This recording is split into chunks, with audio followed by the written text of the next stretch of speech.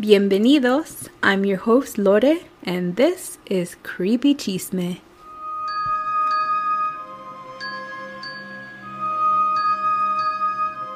Warning, some stories and information on Creepy Chisme may be triggering and are not suitable for all, especially young children. Please listen with caution. Thank you. Hola mi gente, happy Freaky Friday. We have made it. It's the weekend, y'all. Let's enjoy it. I have something really cool to share with you. And actually, as I'm recording this today in the morning at, it was between 8 and 8:15. Okay, first let me start with last weekend. Last weekend, I was chilling in my brother's yard, and there was a star, a planet. I know it was a planet because they shine brighter than regular stars. It was towards like the right side of me, so I was like, oh, I wonder what planet that is. I'm not really good with astrology, so I look to the right, and I'm looking at the star, and then I kind of like peer over the sky, like, oh, what a beautiful night. It was really nice. It was a beautiful, gorgeous night. This is the perfect view to see a UFO. Not even 10 seconds after I say that, I see this big ball of white light, but it had like a little haze around it. It just appeared in the sky right in front of my eyes. And then it moved like a plane would across the sky. Not across, like just moving along in the sky. And then all of a sudden, I saw 3 lights shoot out of it, but it didn't shoot across the sky. They just like shot out and disappeared. And I was just like, what the? And I like got so excited. I called my brother, but he was holding the baby, so he couldn't come. So then his girlfriend came out and she was like, what? I'm like, and I was like trying to explain what I saw. And then I'm like, let me just stop because no one's going to believe me. Like, what are the odds that I would see that? So then I kind of just stood out there looking, and I'm like, come on, something happened again. Because somebody said, what if it was a shooting star? I have seen shooting stars many times in my life. It was not a shooting star. I've never seen anything like it. But it was really cool, and I was so excited to see that. And then I also looked up to the sky, and I was like, whoever's up there, thank you for allowing me to see that. So today, I'm letting the kids in at school, and I noticed this plane is like really low, very low. And I'm like, what the heck, Then off to the side of the plane, I see this silver, I don't know what it was. It wasn't any shape I've ever seen before, but it was so far up in the sky, but I could see the silver of whatever it was shining in the sun. So I tried my best to keep my eyes on it, but when you're staring at something for so long and then all of a sudden your eyes start getting like blurry and watery, and yeah, that was happening. So I'm like, what the heck? And like, I tried to follow it for as long as I could, and then it just disappeared. I'm not going to say it was a UFO. Either of the 2 experiences I shared, I'm not going to say it's a UFO, but it was something I can't explain, which is majority of the time what people see, right? Something they can't explain. Now, y'all know I love aliens. You know I do. So that's what we're going to talk about today on Freaky Friday. I found this interesting story on Facebook. Thank you, Haley, for tagging me. It was interesting and something I have never heard before. Now, we know that the government has been coming out saying things, that UFOs are real. Still waiting for them to say aliens are real as well, but we're not ready yet. But this story, I'm not sure if I believe it or not, because I will say there's not much known about this story. But if it's real, it's pretty cool. So I'm going to share it anyway. So this story is about Matilda McElroy. Now, she was a well-educated woman who claims that she communicated telepathically with an alien who was taken from the famous Roswell crash. Yes, the infamous Roswell crash. Now, if you aren't familiar with the Roswell crash in July of 1947, then we can't be friends. Just kidding, kind of. But yeah, so long story short, it's rumored that a UFO crashed onto this dude's property in Roswell, New Mexico, Now, many saw the crash and were a little confused when the news reported later that evening that it was just a fallen weather balloon. They even showed like little pieces of a torn up weather balloon, and people were like, that's not what we saw. Now, there is so much conspiracy behind this crash, but with the recent news from the government, like I said, about UFOs being real, I'm sure there's more truth behind what people witnessed that day. Now, this strange story I'm going to tell you today was published in 2008. But like I said, not a lot of people know about this story. So Matilda O'Donnell McElroy was the senior sergeant in the Women's Army Corps Medical Division. She was a nurse or surgical nurse, I believe. In 2007, she was 83 years old, and she reached out to a UFOologist. I never know how to say that. Is it UFOologist or is it ufologist? I don't know how to say it. But anyway, so she reaches out to this person and she's like, I got a story for you. And she's like, I'm going to die soon and I don't want to take this to the grave. Now, she does mention that many people were killed to exclude the possibility of disclosing the knowledge that she helped hide from society. So in other words, whatever happened, they were like, if any of y'all say anything, you're dead.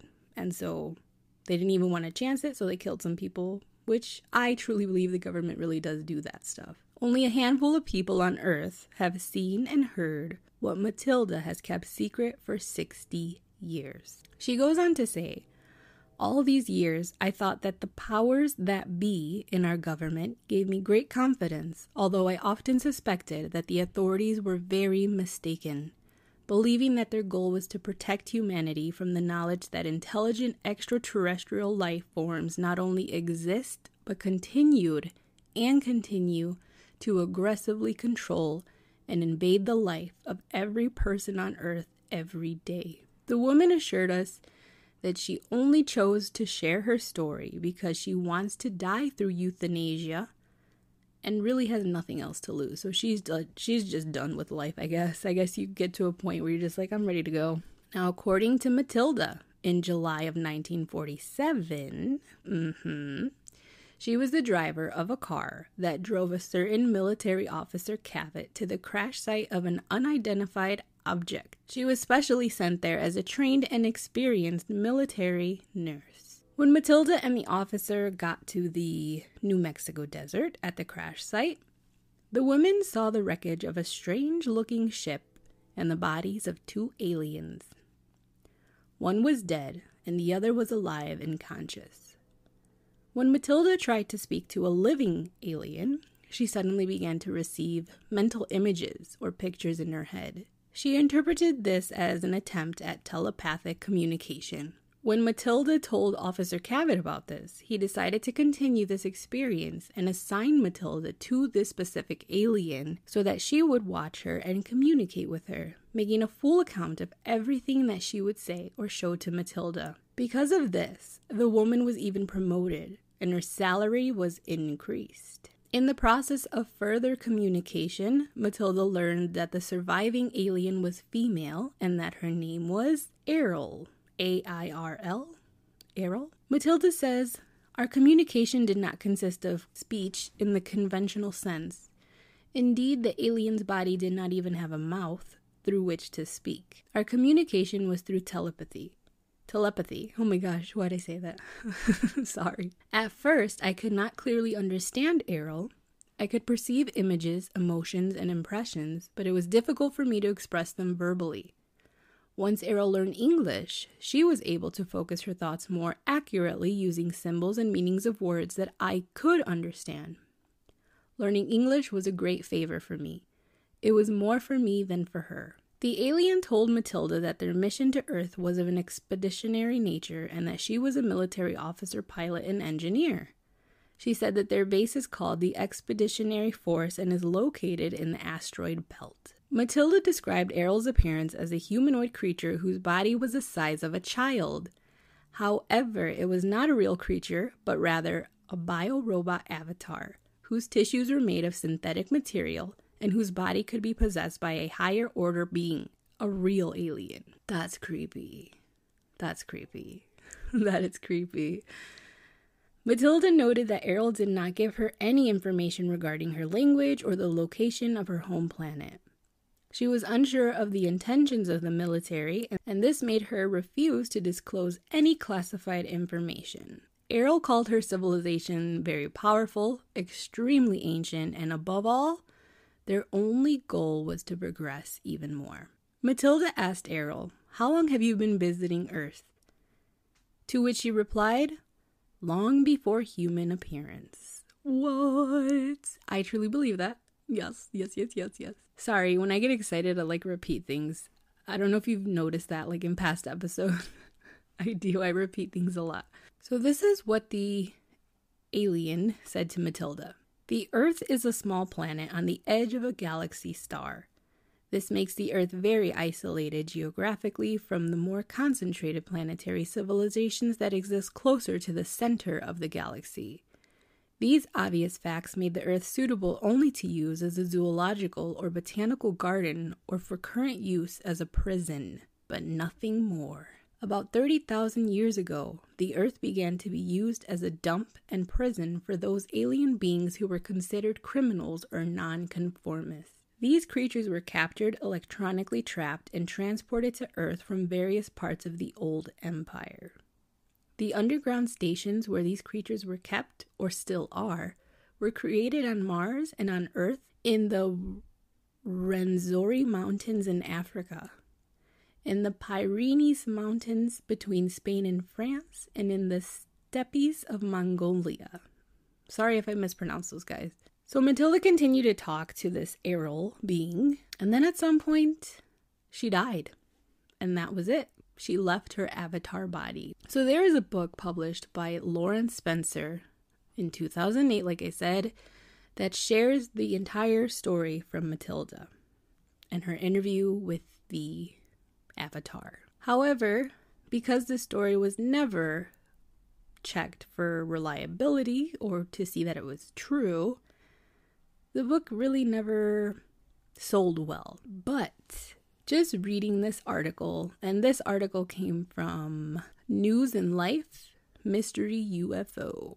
So News and Life. I don't know what to think. I always make a joke that Earth is like the trailer park of planets.